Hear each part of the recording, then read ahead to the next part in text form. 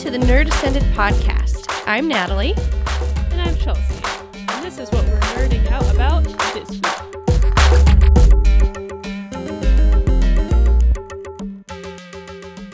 Hey nerds, welcome to the second ever episode of the Nerd Ascended podcast. First of all, thanks for everyone that listened to our first one. It was way more than I expected. I thought it was going to be me and Natalie and our significant others, but it was way more than that.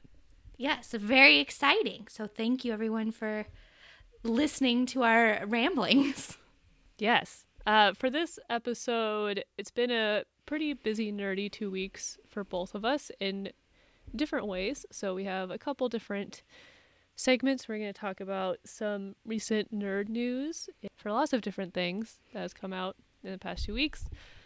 Natalie went to Rose City Comic Con in Portland, where she lives. Where I live. don't. I do. I would have gone if I was cool enough to live in the Pacific Northwest, but no, I live in Omaha, Nebraska, and I'm still recording in my closet. I mean, Omaha's cool in its own way. It's called the Silicon Prairie, and I hate it. I don't hate Omaha, I just hate the Silicon Prairie. Silicon Prairie. But I mean, it's also true. There's a lot of tech out here. Anyway, while Natalie was at our CCCC. I think that was one extra C, but Rose City Comic Con convention.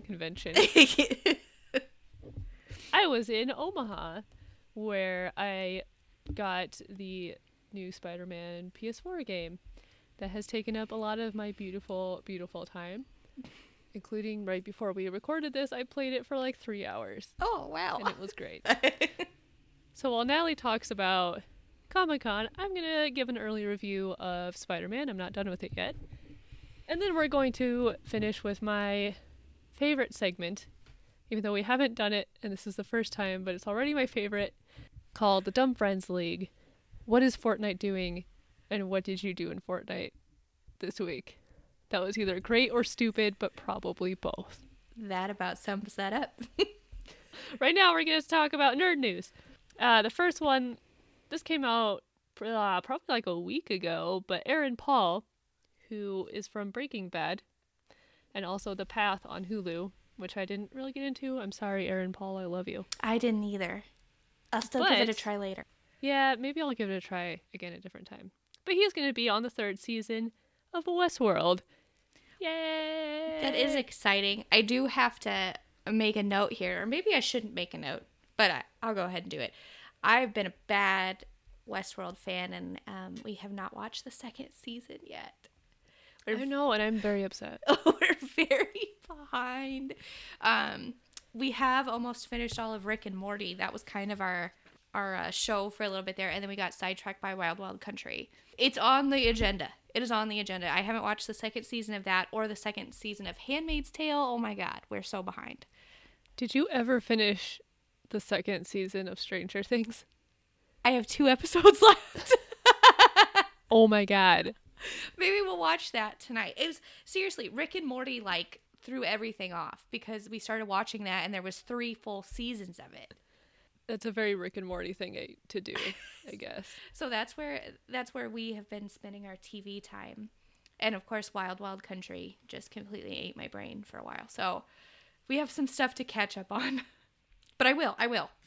I did watch the second season of Westworld while it was airing, and I think I enjoyed it more than the general consensus of the internet seems to. It definitely was a little convoluted at times. I mean, it's Westworld. Yeah, but there is that very beautiful episode that's about the Ghost Nation. You told me about that. That I think is the best episode of Westworld in both of the seasons. I'm hopeful and excited for the third one, and Aaron Paul will be in it, who I am excited to see again. And I know he's a very good actor. He's in lots of other things besides Breaking Bad. He's done many different types of characters. Yeah. But I just hope he's a Jesse-like host. I mean, I would be okay with that. Maybe he will be Jesse the host, and we'll just get very meta. Yeah. It'll be like and you can go to Methland. The coolest Easter egg ever. Yeah. Right? There will be a whole park that's Albuquerque, New Mexico, where you can make meth and outrun Walter White. I mean, people would pay for that. People would You pay can- to do that. I don't know if they still do it, but you could take a Breaking Bad tour. Oh, in I'm sure Albuquerque. they still do it. And I'm sure those poor people that live in the White's house probably still have that fence up around it. Oh, yeah, I forgot they built that fence. Yeah, it's just people were throwing pizzas on their roof and stuff. It's great to go see places that your favorite TV shows were filmed and based on. I love doing that, but don't actually throw the pizza on the I poor know. people's roof. People live there, okay? People actually live there. Also, why are you wasting pizza? Like, pizza's really not that cheap. Like, It's not. It's like $20 for a decent one. yeah, we were talking today, Kevin and I, about how you used to be able to leave $10 for the kids to get pizza or whatever. Now, $20 is not enough to feed 2 people off pizza. Like, It's not. you need like $40. $20 for pizza will feed one Chelsea if I pick it up and it's not delivery. Yes. Hopefully, Aaron Paul being on Westworld will not spur another rash of pizza throwing on a roof. That's all I have for Westworld. Beyond that, I don't think they've even started filming season 3 yet. They might be in the preliminary stuff. So there's not a whole lot of news about it right now. But that's exciting. It is exciting. A show that has come back recently, though, is American Horror Story. This season, I'm actually not sure off the top of my head what number of season this is, but this season is called Apocalypse, and I don't think you've watched the first episode yet, right? I have not. Well, I have. I have not watched the second episode, and by the time this podcast goes up, the third episode will probably be out, so I have a little catching up to do, but I will say I have not watched Cult. I might at some point. I just was not in a mental space to like deal with any. I didn't want to see politics every Wednesday when I see it all the time. Yeah, our own politics are so horrifying right now. It's not the time that's not giving me like the catharsis break of it. No. Break from it that I need. Yeah, and I know it wasn't necessarily about like the current situation as the main focal point or whatever, and I know some people really did like it, but at some point I'll go back and watch it. Other than that, the only season I haven't finished was Hotel. I got halfway through Hotel and was just like done. That one just wasn't my thing. It was way too obvious what was going on here. But because Apocalypse is being billed as a crossover between Murder House and Coven, Which are the only 2 good seasons in my Chelsea opinion. although we both did like Roanoke, which I think is kind of an unpopular opinion, apparently.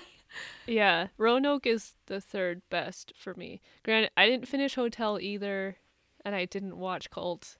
But I think the 3rd season, Coven, is the best, which I guess is also an unpopular opinion. A lot of people hated it. I thought it was great. It was the only one that I felt satisfied that we had made a full plot arc. Yeah, that we made it And I somewhere. knew what was going on, and it was focused. And then Murder House is my second, although we should not have binge watched that in like 2 days because I didn't sleep for a long time. No. No, that was a lot on the brain in one go there. For sure. So I was definitely excited about this season because those are 2 seasons I really liked coming together. The first episode I really, really enjoyed. I can see where people who are fans of Asylum and those type of seasons probably didn't like this first episode right out of the gate. Well, I didn't like Asylum. I didn't like Asylum all that much either. If we could have just done the alien abduction thing as the whole season, that would have been amazing. Yeah, I would have been down. Yeah, I don't know. I didn't care too much for that season either, but the first episode obviously was chaotic in true American Horror Story fashion, but it wasn't like overtly gory or creepy or, I mean, there was scary stuff that happened, sure, but I think some people, the camp that would say they loved Asylum and didn't like Coven, maybe just judging from one episode, probably aren't gonna like this season as much. But I really, really liked the first episode, and even as just a little capsule standalone episode, it was really interesting. And it actually covers the span of nearly 2 years in one episode. The first episode? Yeah, the first episode did. There was at one point we'd got about 3/4 of the way through the episode and a little screen came up that said 18 months later. But so yes, it did a little bit of a time jump, which I guess some people could see as a cop-out, but I think it just told the story. There was just literally nothing that happened in those 18 months that we needed to know about. But I really like the characters so far. I think the story was very interesting. And then at the end, a character that we do know a little bit from Murder House makes an appearance, but much older as an adult man. The baby. His name, which I've already forgotten, Michael Langdon, I'm pretty sure is his name. When it was announced that this season would be a combination of Murder House and Coven, and those characters coming back together, I was like, oh hell, I have to watch the show again. But then some of the pictures have like Myrtle Snow in it, and the witch that Lily Robb played that I thought was also dead, but they were both in teaser photos, so I'm intrigued. In Coven, witches died and came back all the time. That's true, everyone died all the time and came back. So that's kind of par for the course with them. But there is definitely, and this makes sense because Murder House and Coven are the seasons that are going to be involved here, but there is definitely some satanic something that is going to be happening. The one creepy thing that happened during the first episode was one of the characters who's now living in secure bunker post-apocalypse, like some of the remaining people that are avoiding, the nuclear fallout, and they can't leave because everybody else is a freaking monster now, if they're even alive or whatever. He was taking a shower and he could hear some whispering, and he turned around and someone had written 666 in the steam on his shower. And then at the very end, Michael shows up and he has a very Lestat aesthetic happening, which is, I guess that's a fit for the Antichrist. I did see pictures of him, and I had the same thought. Like, that guy could be Lestat in that upcoming TV show.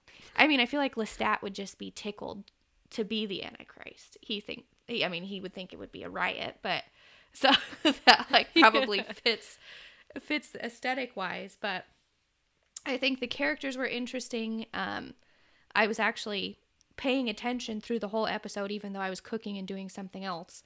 It definitely kept my attention for sure. And if nothing else, I'm just curious to see when, Myrtle Snow gets to come back. That's the big question.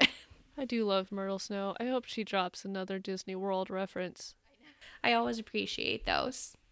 I do have a minor concern that the Coven Murder House crossover might be limited to just Michael Langdon on the Murder House end, which is okay. But I'm worried the Coven crossover is going to be limited to just an episode. Because Jessica Lange is coming back for one episode. Kind of worried that the Coven stuff will be limited to just that, which would be a bummer because that would suck for them to bill it as a crossover and then it's just an episode. So hopefully it's more than that. Remember, this is the same show that had Twisty the Clown that killed him really early, and then it was Twisty's gonna come back, and then he showed up with, what was his name, Edward something, and just hung out in the background and was like, hello, I am dead. But anyway, I will give it a try. I think the idea for this one is more on track for what I want out of American Horror Story. And maybe we'll how many episodes are there? 10? 12? Something like that. Maybe even 13. We'll check in at the halfway point and see if I have stayed on this train or if I have barrel rolled off. If I have exited the station. Yes, the thing about American Horror Story for me is the people that are in it, the cast is always amazing. All of them are always wonderful. And Ryan Murphy has great, fantastic ideas, but he is a little bit like a spastic, 5-year-old that you really need to just sit down and you got to focus for just 5 minutes. And sometimes he does, and the chaos lines up while still being chaotic, and it's great, which is why I liked Roanoke. But what's so interesting is people who hated it said they felt like it didn't follow a storyline. And that's so fascinating to me because I felt that way about Asylum. But the people that like was it, a mess. I thought it was a total mess and didn't follow like a plot. But the people that really love that feel it followed a coherent plot the whole time. But they tend to not like Roanoke. So it's so interesting that like people have different ideas of what following a plot means. I'm not in a master's program for creative writing anymore. I graduated a few months ago. You can put the little MA after your name. Yeah, I put an MFA in my work email. It's really great. But when I watch things, especially like American Horror Story, and I think of the older seasons, I tend to categorize stuff when I'm thinking about that in two categories, which is if I wrote this and turned it into workshop, like the graduate level, heavy hitting workshop, if I had turned in Asylum, they would have told me to leave and never come back. If I turned in Roanoke, I would have gotten like, there's something here that you can work on. You just gotta pull on these different parts and throw this away and maybe try switching the narrator or whatever. Yeah, maybe we don't need the cannibal family of rednecks, but yeah, everything else is okay. So I just base it on if this was an MFA workshop, would they have told me to get out? Or would they have like actually workshopped it? Oh, and you know what else is interesting about the people who don't like Asylum or don't like Roanoke or vice versa? There was creepy stuff in Asylum for sure. I mean, there's disturbing, creepy things in all the seasons. But there were things like actual scenes that I can remember from Roanoke that like creeped me the hell out and were like burned into my brain. And I didn't think that about Asylum. And again, people who like Asylum will say there were things in that season that creep them the hell out and it's burned into their brain, and not with Roanoke. So that's a whole interesting thing. But so far, I am on board with Apocalypse. So maybe if you didn't like Roanoke, you might not like this one. Or maybe I'm totally wrong. So we'll see. There's two camps of American Horror Story fans. And there's the ones of us that like... Everyone loves Murder House. Yeah, because it's but the then first. There's the ones of us that like Coven and Roanoke type of storylines, and the others that like Asylum and Hotel and Cult. Yeah. And no one likes Freak Show. I like the first 4 episodes of Freak Show, and we just are going to pretend that's the only ones that exist. So yeah, that's fair. That's okay, it. let's move on. Yes. We could do a whole episode about American Horror Story. So let's make a complete 180. And the Captain Marvel trailer came out recently. Yay. And it made me super pumped, and I wanted to flip a car and like punch through a door because it was so good. It reminded me of this tweet that I remember seeing when Wonder Woman came out, and I went back and searched for it so I could find the person that made it and not take credit for it because it's not my original thought. But it was a user at Meg Sauce. Great Twitter had handle. Written, yeah, that had written about Wonder Woman. No wonder white men are so obscenely confident all the time. I saw one woman's superhero movie, and I'm ready to fight 1,000 dudes barehanded. And it's true. I felt that way. There's only 2 movies that I've come out of, and I'm like, I just want to punch and flip stuff and like rip the door off the hinges. And it was Wonder Woman and Mad Max Fury Road. And I get the same feels about Captain Marvel. Yes, so I'm very enthusiastic and optimistic for Captain Marvel too. And those are the 2 movies that I felt exactly the same way about. Like at the end of Wonder Woman, I cried at the end of Wonder Woman because you don't even realize what you have been missing this whole time. Until it shows up. And I feel like there was definitely a lot of people that felt that way about Black Panther earlier this year. And it's almost like a historical moment in pop culture, really, for both Wonder Woman and Black Panther. So I'm very excited that Captain Marvel is obviously going to be very important in the next Infinity War. Or I guess it's not going to be called Infinity War 2, but the next Avengers movie, she's going to be very important in that. So I hope she isn't like a Ghost in the Machine type plot device. So I'm glad this movie is coming out first to kind of set up her storyline so it makes sense as to why she's going to fix things. Hopefully it's not just well, she's just all powerful, so there's that. You know, I hope it actually makes sense and isn't just a total cop out. Well, I have hope that it'll make sense, especially since Marvel's pretty good at pulling characters from different comics and being more true to their storylines. And I honestly, as much as I love her already, I don't know Captain Marvel's comic book storyline. I don't either, but This movie's been rumored and in production for many years. Like, I remember when Brie Larson got casted, it was a long time ago. yeah. And then it just, like, disappeared for a while, and I thought it got shelved. Mm-hmm. But I think they were waiting to tie her into Avengers, I think so. the last Avengers movie. When I was, and I can mention this later too, but when I was at Comic-Con, one of the panels I went to was Evangeline Lilly's panel, who plays the Wasp in Ant-Man and Ant-Man and the Wasp. And she was mentioning how excited she was for Captain Marvel too and everything, and for the Avengers movie still to come and all of that. But she said that something that will always be a point of pride for her personally is that she was the first titled female superhero in the Marvel Cinematic Universe, which I was like, oh, that's pretty cool. Like, I'm glad you got to do that. But she said she's excited that she gets to still be a part of it, and she's excited for Captain Marvel coming out too. So The second Ant-Man could have just been called the Wasp. It was very much her story. yeah, not that I don't like Ant-Man. I do like him, and I do love Paul Ant-Man Rudd. was great, but he took a very sidekick role, as he should have in that instance.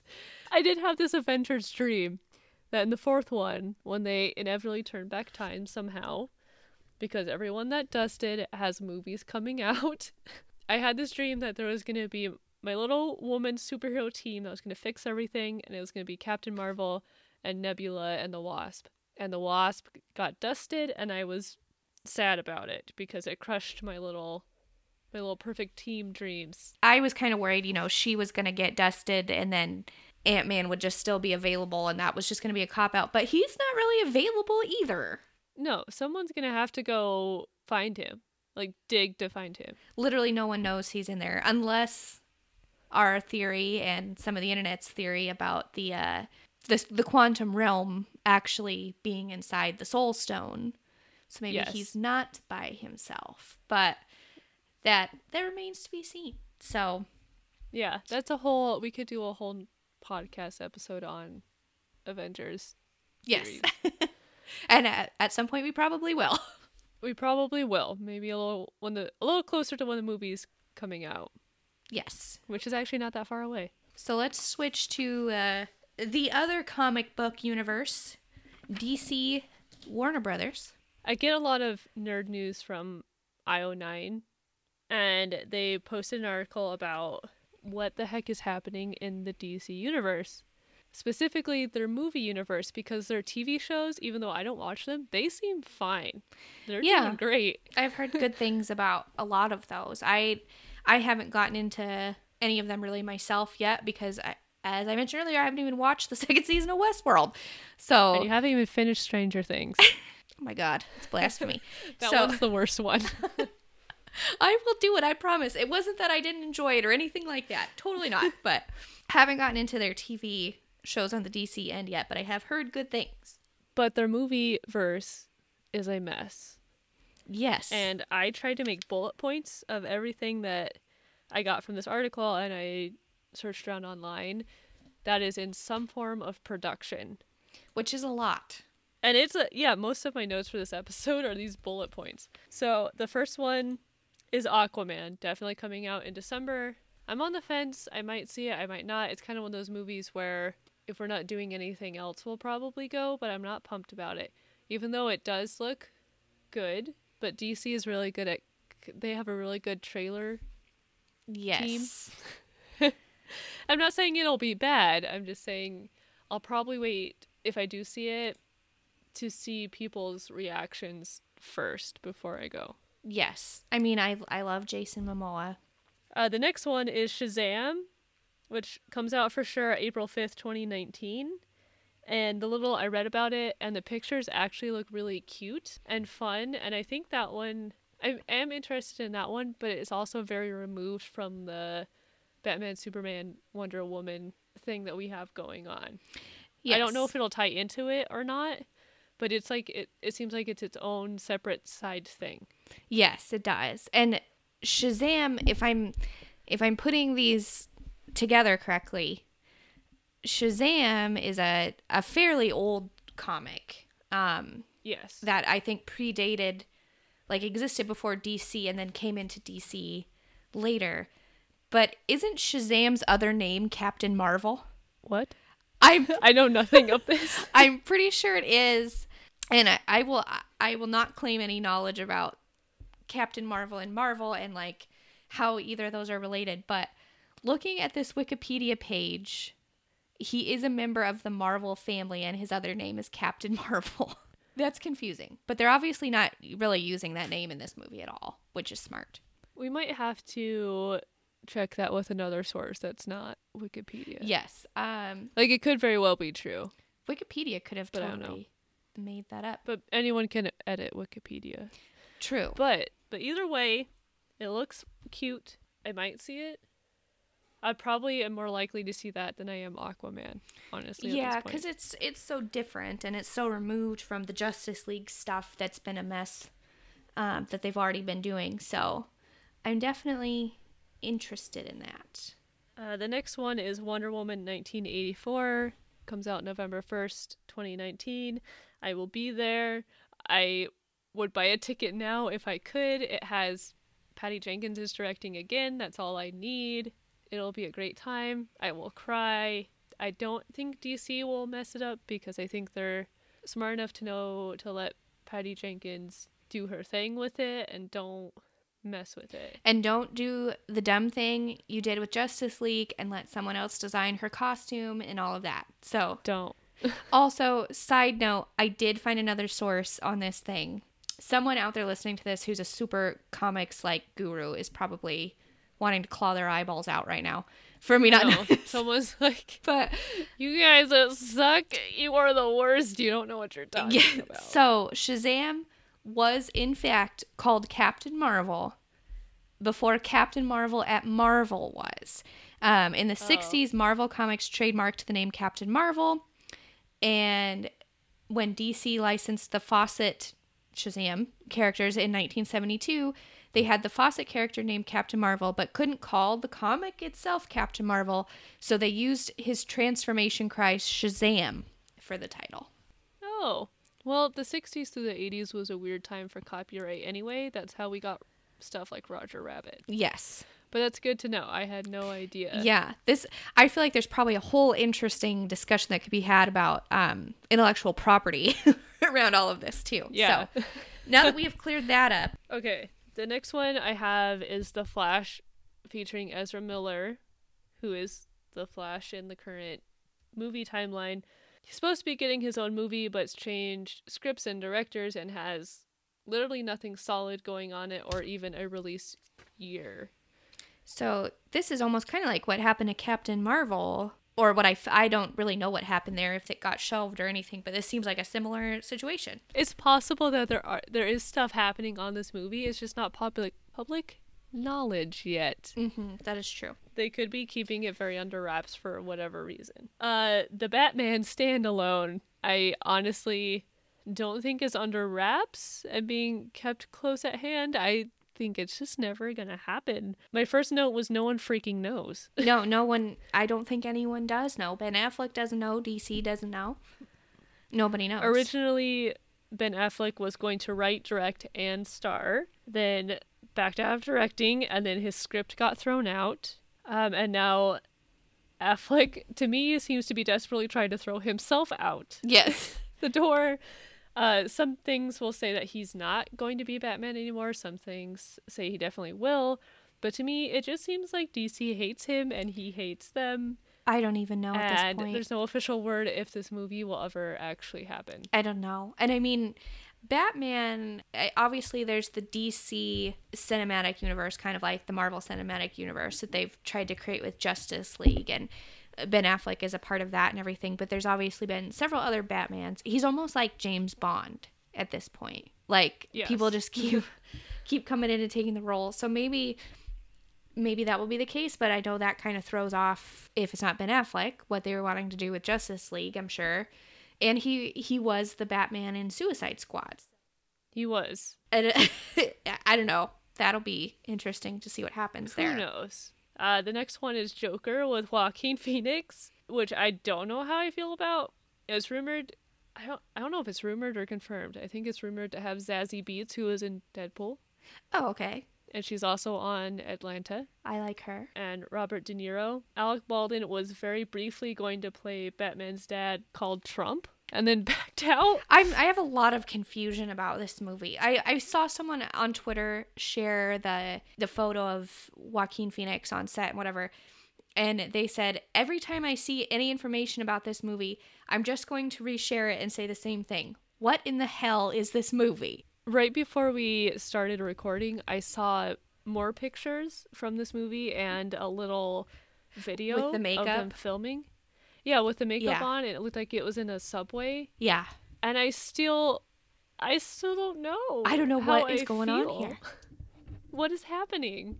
Do I want to go? Do I not? I don't know. I don't know. But that one's definitely happening. They're filming it. I mean, it might just be so off the wall that I just have to go see it. And Joaquin Phoenix is kind of like Nicolas Cage in that, and maybe there was some sad addiction issues involved, I'm not sure, but he went down kind of a strange path. He did. Seems to be playing characters that are kind of off the wall. Yeah. But he is a good actor. So I don't know. I just need time to decompress and think about it. I don't know if it has a release date. I didn't find one. I don't know. I don't even know I'm what guessing they're doing. if they're filming it now and they stay on track, late 2019, about a year from now. That it seems like it's still definitely a ways off. Speaking of the Joker, there is a bunch of other Joker stuff that's apparently in production, including a Jared Leto Joker-centric movie, which would be very confusing now that we have a Joaquin Phoenix one. Yeah. Joaquin seems to be separate from a Suicide Squad seems to be in the same universe as Justice League, I think. Yes, because it had Ben Affleck. It had Batfleck in it. So Batfleck. And I thought after Suicide came out and was, the train wreck that it was, I thought Jared Leto was very upset. He was. I think he made it very clear that they cut out a lot of his scenes. He was done. He was. He hated it. And he didn't want to be a part of this. And my thing with Suicide Squad and with his portrayal of the Joker was aesthetically, I didn't hate it. I am one of the few people that liked the aesthetic of Suicide Squad, I think. And I thought it was a good idea that he didn't even look remotely like Heath Ledger. He needed to be completely different. And I was okay with that. No one can look like Heath Ledger's Joker ever again. And I was okay with that. I was okay with the gangster mafia association thing happening here. That was okay with me. I mean, I didn't even necessarily hate Jared Leto as the Joker, but I feel like I still hated him in that movie. But I felt like there was, and I say this all the time about Suicide Squad. I feel like there was another movie that was made that I really wanted to see that had a good portrayal of the Joker in it, and I didn't get to see that. I don't think I saw that movie. We've both talked about how Suicide Squad is one of the biggest disappointments that's ever happened to both of us. Yes, and the biggest reason in it, honestly, is the Joker. Really, it was the Joker and Harley and their relationship, because Margot Robbie did a good job. I think she did a good job. For the most part, Harley was okay in the movie. She was okay. But just finding out that they had a different ending to that movie, or I should say not ending, different 3/4 point of that movie, where he shoved her out of the helicopter and she started to realize, kind of wake up a little bit and realize maybe she should do her own thing, and that they edited it to where he shoved her out to save her, makes me want to barf every single time. And they cut out all the other scenes that made it extremely clear, if you didn't already know, that that's a very abusive, toxic relationship. Every time I see someone share that they want a relationship jokey, Joker and Harley Jokey. on Facebook. I'm like, This is bad, I friends. cannot. You can like the characters. It is fine Yes. to love the characters, but you should not strive for Oh that my god. relationship. No, don't idolize that relationship. Who knows what's going on with Suicide Squad 2? That's also in my notes of other Joker crap going on. Is Suicide Squad 2, which for a second had Mel Gibson as the director, and now he's not there anymore. Okay. Which, if they were even considering Mel Gibson as a director in the first place, that movie is a mess. Yes. There's also Harley Quinn versus the Joker that's supposed to have Jared Leto and Margot Robbie in it. Birds of Prey, which is supposed to be about Harley Quinn and other female characters in the DC, which is the only thing on this list that I'd be remotely interested in at this point, Yes. as long as Jared Leto doesn't show up in it. Yeah, I would much rather do the Harley Quinn, Poison Ivy, storyline. I feel like Suicide Squad has just like screwed it up, and I don't want to like try to fix it. Yeah, I will support Birds of Prey. The last thing is just the mix of every other thing that's either supposed to be in production or is rumored at this point. A Supergirl movie, a Batgirl movie, a Green Lantern. There's a little internet rumor going around that they think Ryan Reynolds will be Hal Cooper. God, that's Riverdale. Hal Jordan again, which would be both awful and great after the end of Deadpool 2. I know. I don't think he will. He's got better things to do.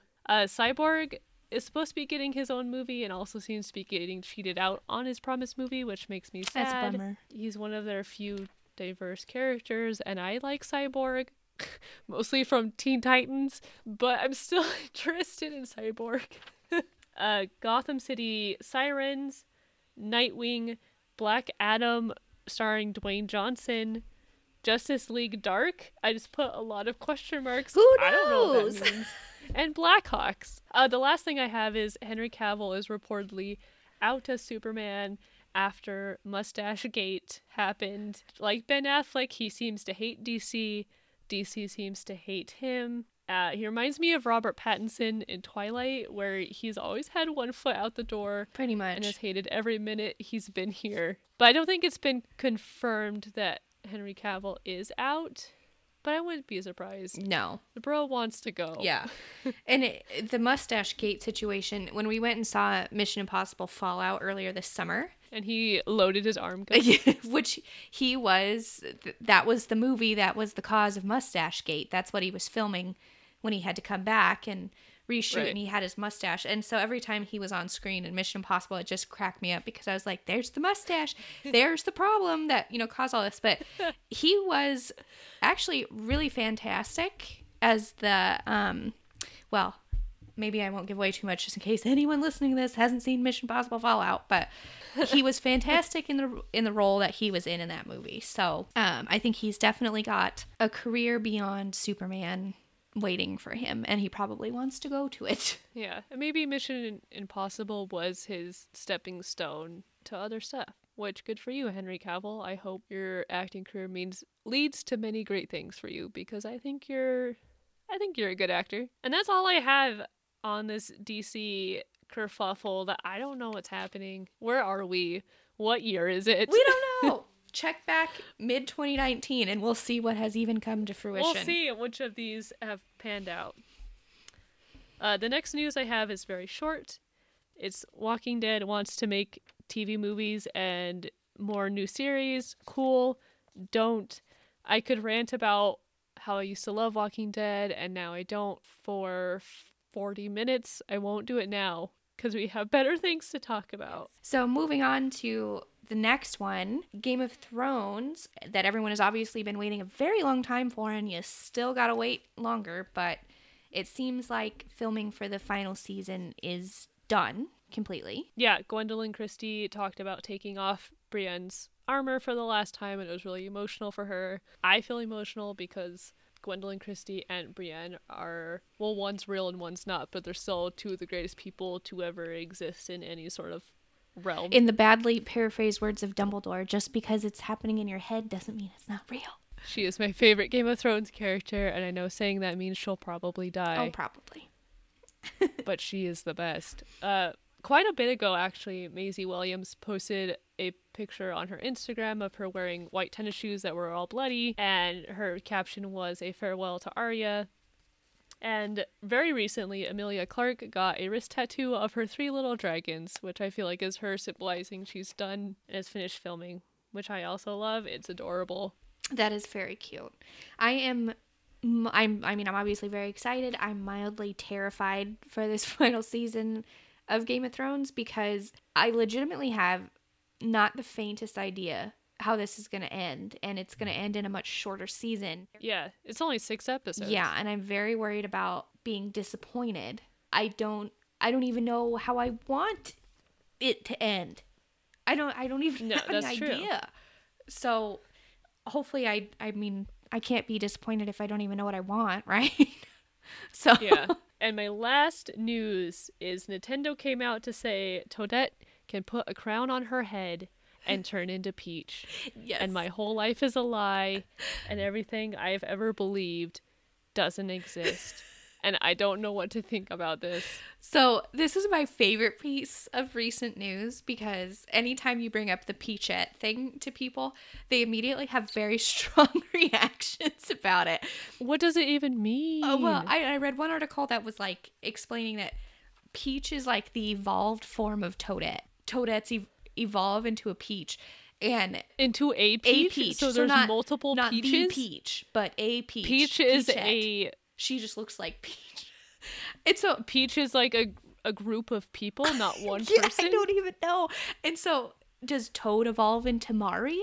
Yeah, what is it? The Koopa Troopa that's green, the turtle with the green shell, does he turn into Luigi? And what about the Goombas? Chicken nuggets. Daisy. The Goombas turn into Daisy. Definitely turn into Daisy. But, again, I feel like a lot of this news was, what's even happening here? Same with this. What's even happening here? I don't know.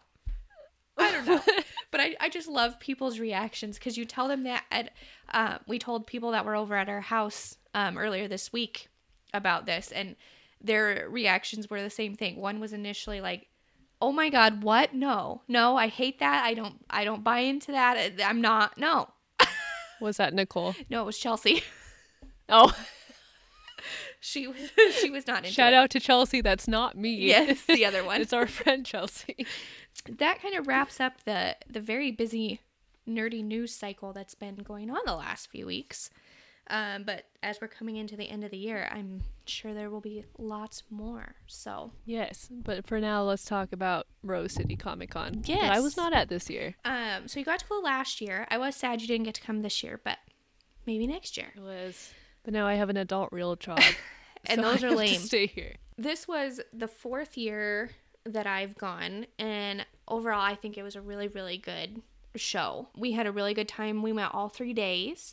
We actually had fast passes this year because Kevin won a fast pass through our local library, which was awesome. Shout out for your local library there. Make sure to support them. Libraries are important.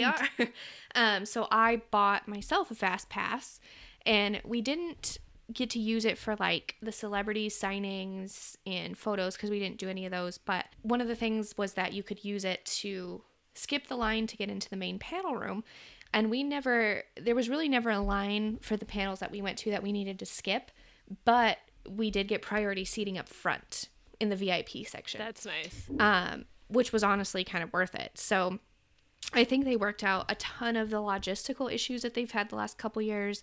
There was a lot more food like available in the convention center. The lines were really, in our experience, efficient. The staff that works there is always wonderful and nice. So they seem to really be like getting it together. I think the first year we went 4 years ago was only the 3rd or 4th Comic-Con that they had done. So this is still very new when you think about it that way. And to think about how much it's grown since the first time I went is just crazy. They weren't even using the full convention center the first time I went.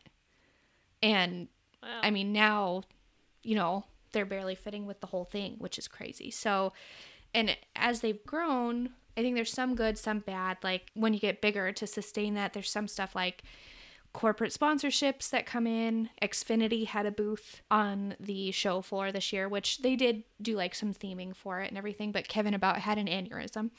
He's no fans of Comcast in his house, okay? And I do miss that they they don't have some of the stuff they used to on like Friday nights, when it was just a 2-day show, Saturday, Sunday. The very first year we had the opportunity to go to a Friday night showing of Nightmare on Elm Street with a Q&A with Robert Englund afterwards.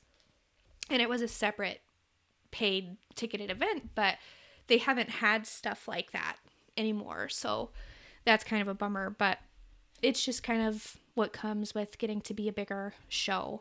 On the good end, they added in 2 new sections. One was called Playfair, and that was more for like families and kids and stuff. And then one was called the Anime Bashi. So they had all kinds of anime stuff. They had, they were an official stop on the Dragon Ball Z tour, and they had, Japan focused content. We even went to one panel that was, this author who's written a illustrated guidebook to Tokyo, and she did a reading of some of the stuff from there, and that was really interesting to go to. So there's some good stuff that comes with the growth too. The year that you came, did we go look at the retro gaming lounge area they had on the show floor? Yeah, we did. We went in there briefly, and I don't remember what game we played, but we played an older arcade game. Yeah, and they had the nice. pinball machines all lined up and everything. Yeah.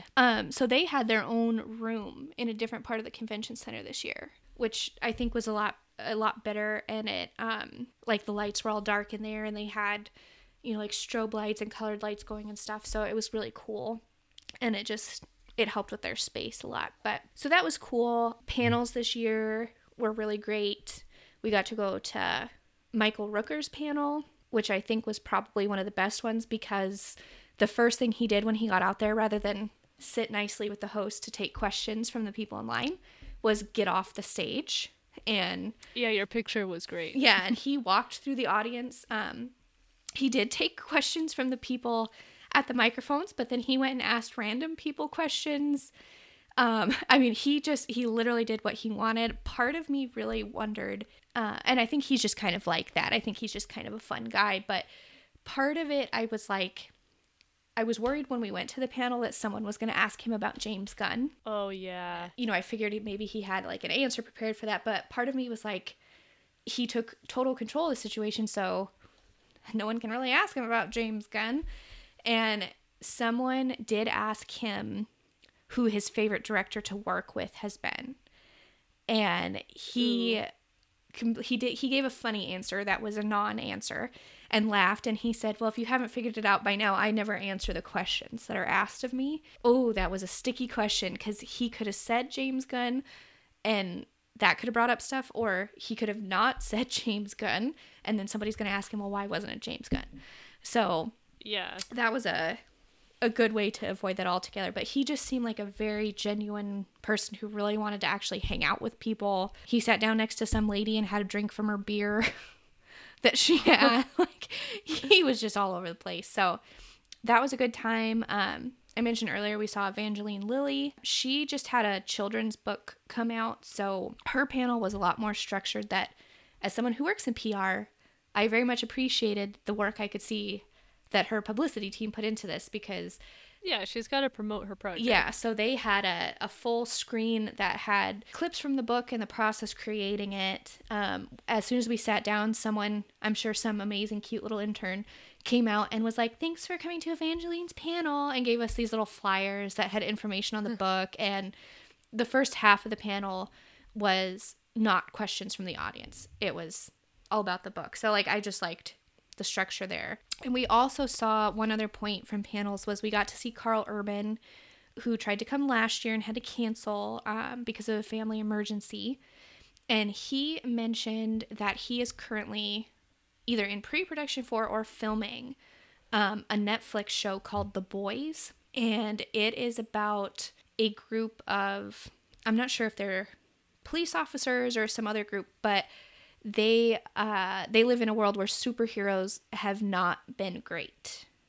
They've been bad and done some bad stuff. So he's part of a group that's in charge of rounding up the superheroes, basically. I love Carl Urban. Yeah, so that sounded super, super interesting. We didn't get to see Linda Blair, unfortunately. She didn't do her panel at the last minute, which was sad. But overall, I think the community in Portland's just so nice and so welcoming and So it was just a good time.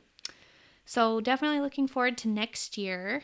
And I definitely want to do a cosplay again next year because we haven't the last 2 years now. Local and smaller Comic Cons are such a good time. And really the one in Portland is not that small anymore, but they all feel small compared to San Diego Comic Con. Yeah, they all feel super small compared to that. Most of them get pretty big people if that's what you're interested in, and they showcase local artists and creators a lot. I remember when we went last year, we met that family that all published books and made slime, and we met smaller people. Like, we met a lot of local artists, and it was a good mix of seeing like really big people. Like, I got to see Tom freaking Kenny. 3 hours of Tom Kenny.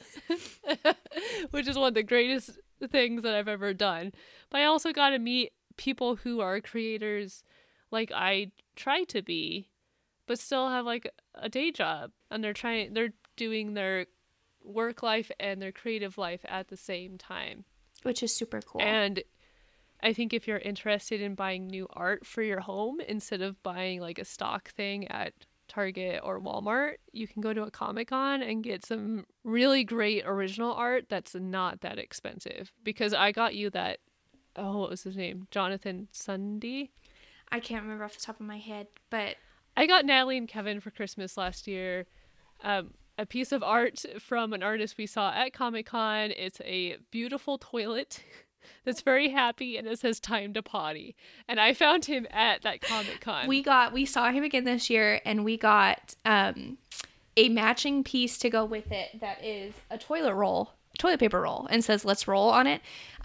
His website is jollygoodgang.com if you're interested in that. We are not sponsored by him, but he's just a really good artist. Everyone needs some art in their bathroom. Yes, of course. And they this do. is perfect. And he has some not bathroom related Yes. art as well. He had a lot of like kitchen breakfast related ones too that were cute. And we also got to talk with the people at Stranger Comics again this year, which if you haven't looked into them yet, you definitely should. They have several series going on now that are all kind of in the same universe, including The Untamed and Niobe, who Niobe is a really awesome, strong female character in comics if you're looking for that. The great thing about them is every year that I've gone and talked to them, Sebastian Jones, who is one of the main people behind that, one of the main creators and authors, he's always at the booth. He's always signed the pictures I've gotten and the comics that I've purchased, and he is just like the nicest person.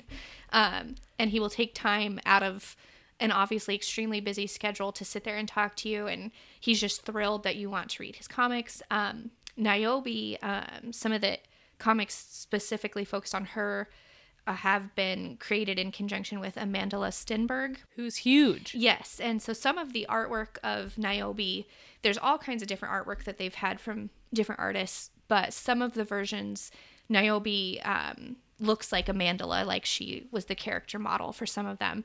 And the newest edition of the Niobe kind of collected omnibus hardback has a, like, I don't want to say testimonial, what's the word I want? Basically just like a foreword from Viola Davis, who's also huge. Yeah, so they are definitely going places. They do have some stuff on Kickstarter right now that you can support. So it's really cool that I've come across them the last couple Comic Cons, because I feel like I found someone, like I got in early. Yeah. Like I feel like this is going to be big stuff down the road, and I'm going to be able to say like, oh yeah, I talked to Sebastian at Rose City Comic Con and stuff like that. I talk to Sebastian every year. He is a nice dude. Yeah. He signed a poster for me last year as well. Yes. So I framed it and hung it up. And I got a new one this year. So tell me about this Spider-Man game, because I have not played it yet. So I need to know, is it worth purchasing? Should I download this right now? It is 100% worth purchasing. It's the greatest thing that's happened to me in a long time in terms of gaming and stories. I have not had a good story mode game in a really long time. Like, online multiplayer is great. I don't like to play with people I don't know, but I can play with you, I can play with Ryan, but I love a good single player campaign story mode because I love stories, and video games have like a good ones have like a complete plot going on. And I love Spider-Man. He is my favorite superhero of all time. I don't think that'll ever change. And the game is so beautiful. I'm only about 30% in. I know my notes that you have say 20%, but I've played a lot since I wrote those. And yesterday. But my early review would be easily a 10 out of 10. It's super beautiful. It's easy to get used to. It's easier for me to keep track of like learning new moves and getting new skills and getting new suits. There's a ton of different suits. Today I finally unlocked the Stark suit, which is the one from Spider-Man Homecoming that Iron Man makes. Actually, both of them are in there. It's like his more plain one, and it comes with a Spider Bro, which is your little symbol pops out like it does in Homecoming. And he'll fly around and take out people for you. And I also have the Iron Spider suit, which you unlock pretty early, which is the one in Infinity War. Something this game does, I think, is quite difficult, but they pull it off well, is they tie almost all the Spider-Mans you know from Tobey Maguire to Miles Morales together in some way. Like I told you last night when I was playing, I teamed up to do a mission with this really nice cop. Because all the other cops in the game just kind of tolerate you. Like, if you walk up to them, they'll be like, it's fine, Spider-Man, we got it, go away. And they won't really talk to you besides your police friend named Yuki. Yuri? Not Yuki, Yuri. But you do a mission with this police officer named Jefferson Davis, who's super nice. While you're doing the mission, Spider-Man asks him, why are you kind of like, want to hang out with me? Police officers normally don't want to actually do stuff together. And he's like, oh well, my son really loves you. And then he'll tell you about like, my son is also really smart and he likes to create stuff. And so I was like, your son is Miles Morales, isn't he? It has to be. And then when I was playing today, Miles had a cameo, and I just finished a mission thing, and there was this kid standing with his camera. They're having a medal ceremony for his dad for the mission that we did together, because he saves you from dying. Spoiler alert. Like, you would not have made it without him. So the town, Osborn, the mayor, is having a medal ceremony for him. His dad, Miles' dad, calls him and asks, where are you? Are you coming to the ceremony? He's like, yeah. And it's a great little cameo. There's also, this is not new if you follow this game on the internet at all. People found out you can say hello to citizens in New York. And one of the cycles is the finger guns, which comes straight from Tobey Maguire's Spider-Man 3 when he was emo Spider-Man. Yes. And like the suits tie into different eras of Spider-Man and different comic books. And it's just really great and intricate. And there's a ton of side missions, which are my favorite things. It's why I haven't progressed the story anymore. We have a friend that last week he bought a PlayStation and the game on Friday and had finished the storyline by Sunday. I have not done that because I'll do one little part of the main story and then I'm like, I need to collect 5 backpacks. I need to take landmark pictures. And now I'm looking for little Black Cat statues from Black Cat. This sounds super fun. It is super fun. I also do science for Harry, like fixing pollution. And I found my little spider bot. And there's just like a ton of little side things for you to do. It's very fulfilling. And I feel satisfied after I've played it. Something that helps me is you can change the difficulty at any time while you're playing. Like, you're not locked into whatever you started with. And as much as I love games, I'm not that good. So I started on normal, and I was not good. And I could not beat Fisk, who's like the training boss. So I had to level it down to easy, which is also known as friendly. So I'm a friendly neighborhood Spider-Man. That's so cute. But, yeah, I'll probably change it to normal here pretty soon, maybe, or I'll leave it on friendly because why not? It's not like too easy for me, and I want to progress the story. I don't want to get stopped somewhere that I can't ever be, and I'm just constantly trying to do this one thing over and over again, and I'll get frustrated and then I won't finish it. Yeah. But I want to finish the whole little story. My 30% in review is 10 out of 10 best game of the year. You should definitely play it, even if you don't like Spider-Man. So it's good for everybody. It is good for everybody. And the other thing that I did not mention that you've probably seen all around the internet too is the J. Jonah Jameson podcast. Oh, yes. That he has on there. And it's really great because he's basically Alex Jones. I mean, it fits. Yeah. And every time you do something, his little podcast shows up and you listen to it. And he somehow twists everything to be blamed on you. And people call in and are like, no, he saved my husband from being crushed in a car. Or the damage on that was a abandoned building. There were no civilians there. You're wrong. And he'll just freak out. And like, and he'll yell at people. And he has an intern named Jared. If you follow the social media feed, which is basically Twitter, he'll post on there all the time. It's just like there's so many little small details. There's a social feed account called Fake JJJ Podcast. That's like people that make satire Trump Twitter accounts. Oh my god. They just make fun of him, and that one will pop up on there. That's amazing. Really great. What a great level of detail. So most of my gaming time, the last like month and a half, 2 months almost now, has been in Fortnite because I'm, I guess, a relatively new Fortnite player, thanks to you. Season 5 was my first season actually playing Fortnite. So this segment that will probably be a reoccurring segment, since Chelsea and I like to play Fortnite together online. We'll have plenty of content to talk about with Fortnite. It's something we're calling the Dumb Friends League. Now, if you're someone that lives in Wyoming or Colorado, you probably have heard of the Dumb Friends League before, which is actually a great nonprofit that does some really great work with animals in the Denver area. And they've been around a long time. And previously, dumb wasn't necessarily used in the same way that we use it now. So, animals can't communicate the same way we do as people. So they were your dumb friends, right? It's kind of the essence there.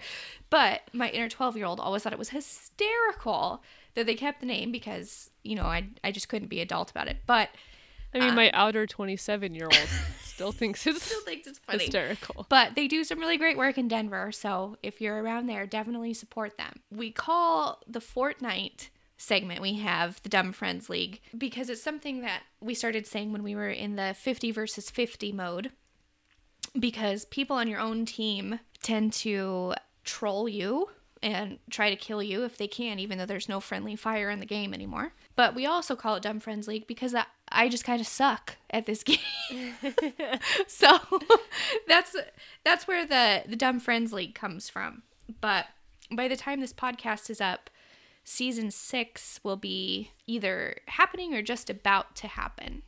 It comes out on Thursday, September 27th. If this comes out before that, don't plan on playing it on that day if you live in America. If you live in other countries where it'll come out earlier, you might have a little bit of time before it inevitably gets overloaded and crashes. What were your highlights of the past 2 weeks of playing the Dumb Friends League? So I can't remember exactly when Getaway mode went away, but I think it was fairly recently. But I really liked Getaway mode because I think it really spoke to my style of playing, which is, I'm sure, annoying to other people. But my style of playing is definitely taking the survival part of Battle Royale seriously. We are bush campers. We are, and I'm a proud bush camper because you know what? You need a shirt that says proud bush camper. I may not have a solo win, but by God, I have got plenty of top 6 and top 12 in solos and squads, just doing a squad of 1, because I can outlast and hide like nobody's business. Now, when you find me, I'm probably done for, but I can hide for a long time. And so I really loved Getaway because one of the challenges was dealing damage to opponents carrying one of the jewels on their back. So I really liked getting a sniper rifle because I think they appeared more frequently in Getaway mode, and just camping out by one of the vans, the Getaway vans, and just shooting people repeatedly while they were carrying the jewel. So I really loved that. But Kevin was playing. Kevin the husband. Kevin the husband, not the cube. And He managed to last through that game till there were just 2 other people. Only one person in this game had gotten away with a jewel. So there were still vans and jewels and all that. One guy died in the storm, and then Kevin snuck up and eliminated the other guy. So now he's literally the only one there, but he hasn't gotten away with a jewel. So the game isn't over. So he went and successfully picked up a jewel, got in a golf cart, drove all the way back to the van, built his way up next to the van, super excited because now he's going to get a win and get away, and tried to jump on the van. Which from looking at Reddit, was apparently a common problem for people the first time they got to that point because, like everything else in Fortnite, you have to hold square to get on the van instead of jump. And Kevin jumped, fell to the ground, and died. And he was very upset. I was in hysterics because it was the funniest thing I'd ever seen in my life. But okay, apparently that was a common problem in Getaway. But so that was a highlight for me. My personal highlight was, as someone who's a bush camper and likes to hide up on mountains with sniper rifles and just take people out, I not only have actually gotten to the point where I successfully hit people in the game and deal damage, which is great, super excited. Sometimes I've actually eliminated people. So I'm super pumped about that. The best one was I landed in Lazy Links, which is wide open. There's nowhere to hide over there. I don't know what I was doing, but I landed over there, managed to pick up a chest, and there was a purple minigun in it. And that was the only gun. And I was like, oh, freaking great. What am I supposed to do with this?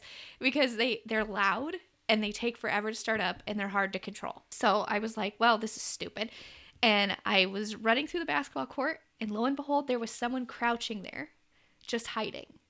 And they had their back to me. So I just backed up as far as I could, started that minigun, just started shooting. And this poor person was jumping everywhere and they couldn't figure out where I was. And I got them. I eliminated them with a stupid minigun. I was super proud. And I died about 30 seconds later. But good job. It was good at the time. Me, the past couple weeks, my highlight was also in the getaway mode. I was playing with Ryan and one of our friends, and we dropped into, Ryan calls it the container store. It doesn't have a name. It's the place with all the shipping containers. It's a good name for it. It's one of his favorite places to go. So I've been there more than most other places on the map. It was pretty close to one of the llamas, and so there was a bunch of people in there. And normally when that happens, I die first. I'm the first in that area to die. This time I managed to get that suppressed assault rifle. Mm-hmm. That's gold. And it was just laying on the ground. And I got that, and Ryan got taken out, our friend got taken out, and I got 3 eliminations before someone got me. One of those, they did not have a gun. They had no defense. But I got 3, and I was super proud of myself, and then someone took me out, and I did not care because I was a monster. I mean, that is an achievement. It was an achievement. And my other one was when I was playing with you recently in 50v50, and I got a kill with a sniper rifle. I know, that was exciting. So I'm still pretty bad at this game, but when I do play for an hour or two, I'm starting to average at least 1 elimination a night. Not a game, a night. But we're making progress. We are making progress. Yeah. As far as the season storyline goes, I am very disappointed. Well, and you played, was season 4 your first season? Season 3 was my first one. So yeah, and so season 5 was my first one, so I didn't really have a concept of what the storyline during a season would be like. So to me, this was all extremely random. There was the crack in the sky, and then there was a cube. So, well, I mean, even as someone who followed through seasons 3 and 4, which had such a great storyline, I felt the same. I was like, we got to the crack in the sky, and then it pooped out a cube. Because season 3 had this meteor shower storyline that was really great. It took out Dusty Depot, that's why we have the divot. It took out a building in Tilted Towers. It took out the jail. That progressed into season 4, where we had superhero layers popped up, and then you could follow the storyline through the loading screens as you unlocked them. Oh, that's cool. As a new week started. So it looked like there were superheroes and villains. They were the skins that you could get. Some of the skins you could get. But then the loading screens made it, or revealed that they were actually filming a movie. They weren't real heroes and villains. But one of those meteors from season 3 brought this dude called the Visitor, which was another skin. He landed in the depot, or in the divot, in his meteor. He came out. He went to get the rocket from what the super villain lair that was supposed to be, at this point, just a movie set. He got to that rocket, and then he got in it and set it off. And that was the big Rocky event that I did get to watch. I was super lucky. I was in a 50v50 mode where everyone was chill and no one killed each other. So everyone could watch it. And that's what caused the crack in the sky. And that was near the end of season 4. So there was all this speculation of, what does the crack mean? Is it going to lead to like another world? The start of season 5 was super good because they put the Durr Burger and the llamas in real life. And if you found that Durr Burger in the desert, you could go to the fake cop car and he'd give you a number to call. They had someone play Drift, and he got like sucked through a rift into the Fortnite world. It was super great, and then it just suddenly everything died. And there was no storyline going on, and I feel like we got to week 7 or so, and they were like, shit, we have to do something. Start to close up the rift, which is disappointing because what was the point of the rift? Yeah. If all it did was poop out a cube named Kevin, who rolled around and left farts basically everywhere that you could jump around in, and then he melted into the lake. And now we're a few days or 4 days at the time of this recording from season 6. Is it just gonna start and there's no event progression or anything? I don't know. I know it's a free game and the game is still really great. I was just so excited that this game was putting so much time into a storyline when they didn't have to. Yeah. And we obviously don't play Save the World mode. We just do Battle Royale. That's true, yeah.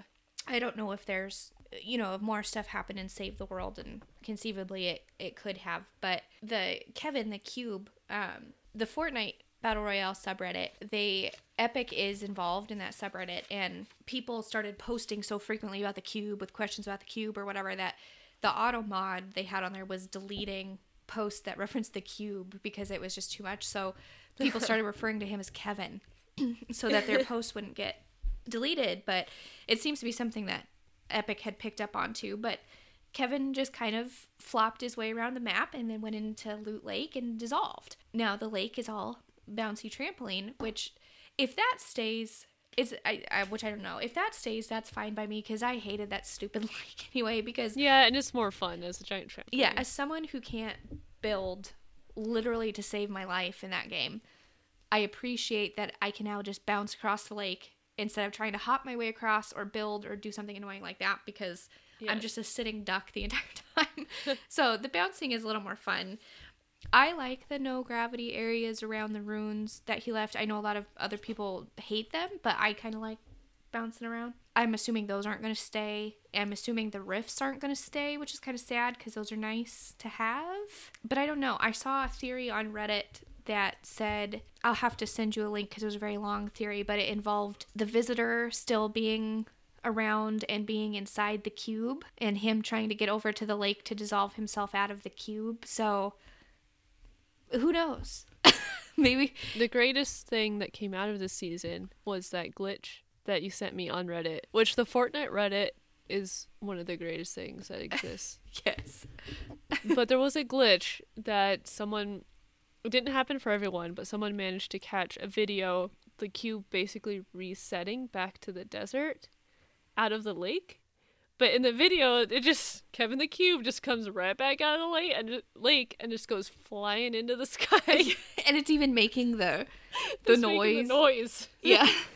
Yeah, that was definitely interesting. So I'm kind of hoping maybe there'll be more of a storyline for season 6. It seems like it's going to have something to do with magic, maybe, given the dragon glider, which I, spent money on to purchase. But it's great. And now they just released the clown skins. And they went creepy clown. Yeah, they went super creepy with that. So they might as well have just made Twisty. Yeah. And Pennywise. I mean, that would have been cool too. Maybe there'll be a Pennywise mode, like there was a Thanos mode. That would be really fun. And you just have to... That'd be terrifying. In addition to, like, trying to survive in solos, you also have to avoid Pennywise. That might actually be horrifying. I take that back, what I said earlier. Maybe not appropriate for the younger crowd that plays Fortnite. No, Fortnite has a very large age demographic. Ryan did make a good point about Fortnite, with not so much Battlefield 5 comes out soon and it has a Battle Royale mode, but it's more Call of Duty comes out in November. I just wrote this fall. That's not helpful. Sometime in the next couple months, Call of Duty has a new game coming out with their own Battle Royale mode. And I really think Call of Duty's version might be a rival to Fortnite in a way that they haven't had to deal with before. Because they are king of Battle Royales by far right now. Yeah. I mean, there's PUBG or whatever, but... Yeah, but they're not even touching where Fortnite is. But the Call of Duty one, Call of Duty has a very large, very dedicated fan base that has been playing these games for years. And people that have played around in their Battle Royale mode early have all said, like, it's really smooth and it's really great and it's really fun. Basically what I'm saying is, Fortnite, please give me back my good storylines. Yes. Because Call of Duty may actually give you some competition.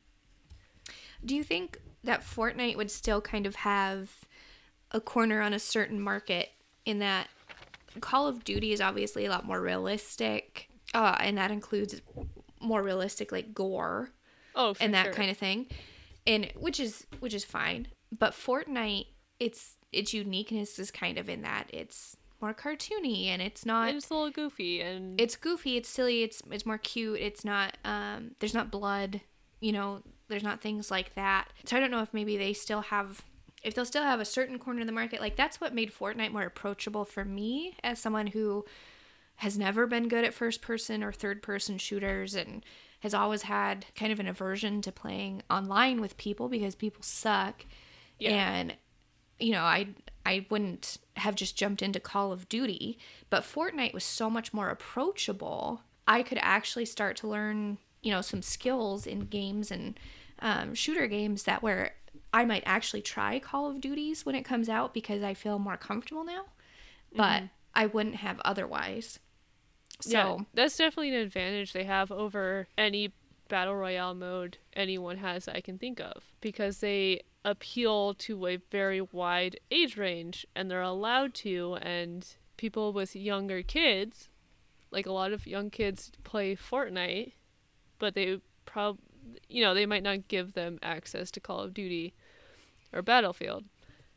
Even just watching Ryan play Battlefield 1. This is coming from me that's played, like, one of my favorite games of all time is Grand Theft Auto 5. Yeah. It's a very violent game. But watching him play Battlefield 1 after only being exposed to Fortnite for so long, I was like, this is so bloody and violent. Yeah. Like, you shot that dude and there was blood. And you're, like, clutching my pearls a little bit. I was clutching my pearls while I was playing my Spider-Man game, which does not have a lot of blood. Yeah, and I don't mind games like that either. Obviously, like, you know, you said one of your favorites was Grand Theft Auto 5, but I like that in Fortnite. I like that it's just, I don't know, it's just more approachable on several levels, but once Call of Duty does their Battle Royale release, I'm sure they'll be competing for the attention of a lot of, like, the professional gamers and streamers. Yeah, the ones that make videos. Yeah, and make the money for these games. So that'll definitely be a challenge there. So... And some of them have already played, like, the beta versions of Battlefield and Call of Duty, so... I mean, it's coming. Epic might not be able to coast. No, they'll have to put some more effort into setting themselves apart. So I think that's all we have for this week. There was a lot happening in the last 2 weeks, but all exciting stuff. A lot of time sitting on my couch the past couple weeks. And I think after we're done recording, I am in fact going to go sit on the couch and play Fortnite. I know. I think we're going to make dinner and play Fortnite. So I'll probably see you there. I'll probably see you there. And if anyone listening to this podcast in a few days is into Fortnite, we'll probably see you there too. We'll be back in 2-ish more weeks. It'll be October then. We have some haunted house, horror movie, horror game plans for the podcast. That'll be really fun. Fun and spooky. Yes, and Natalie will finish Stranger Things Season 2. I will. That's everything for this week. Thanks so much for listening. We'll talk to y'all next time. Bye, nerds.